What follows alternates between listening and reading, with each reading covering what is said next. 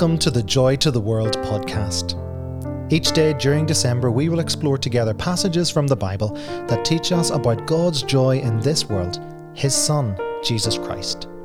Make sure you subscribe to whichever platform you get your podcast from, or listen on our YouTube channel by searching for Annalong Presbyterian Church.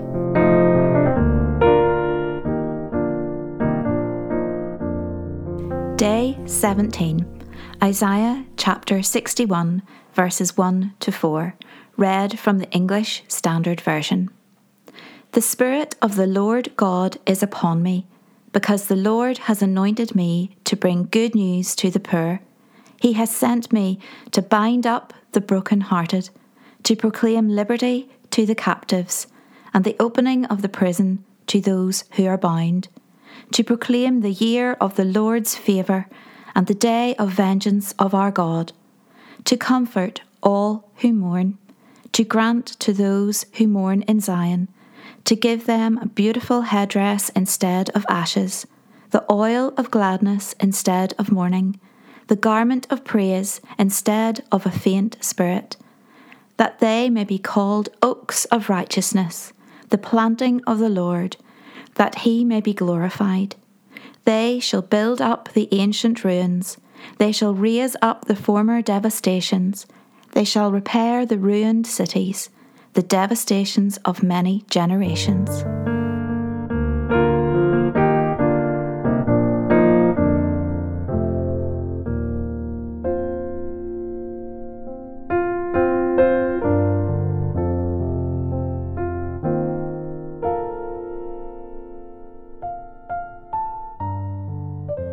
In the 1995 film Braveheart, Mel Gibson stars as the Scottish hero William Wallace.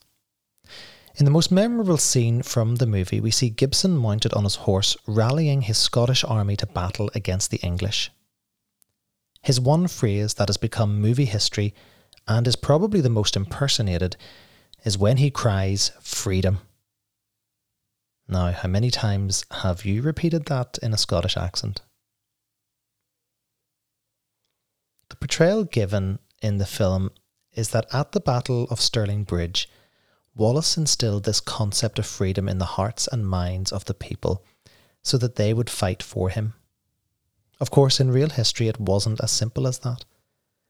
But we are led to focus on that freedom as a source of peace and security for the people, so much so that they are willing to fight for it, rather than go home and live peaceful lives under the English rulers. Freedom is something that Isaiah talks about today in our passage. Here he is voicing the words of the coming Messiah.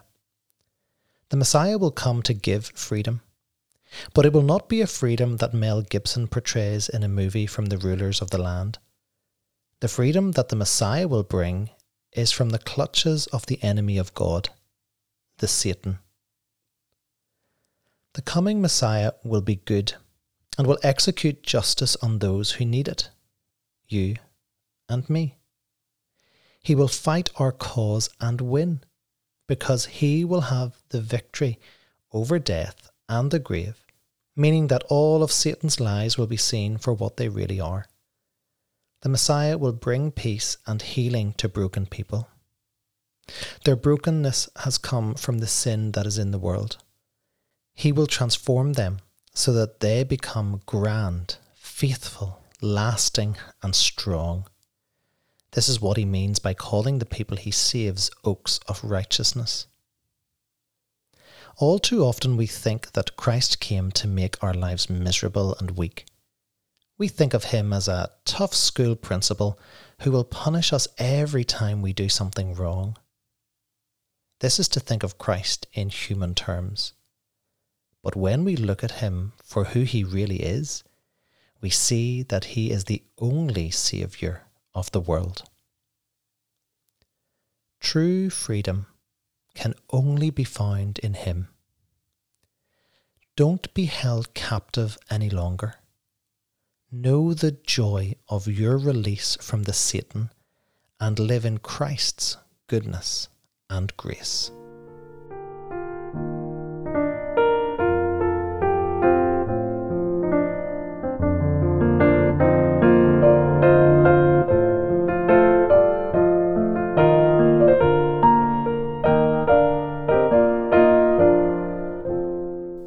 thank you for listening to this Joy to the World podcast. Please make sure you subscribe to wherever you get your podcasts from so that you can receive this directly every day. And also, if you're listening on YouTube, do subscribe and click that bell icon so that you too can be notified when each episode is available.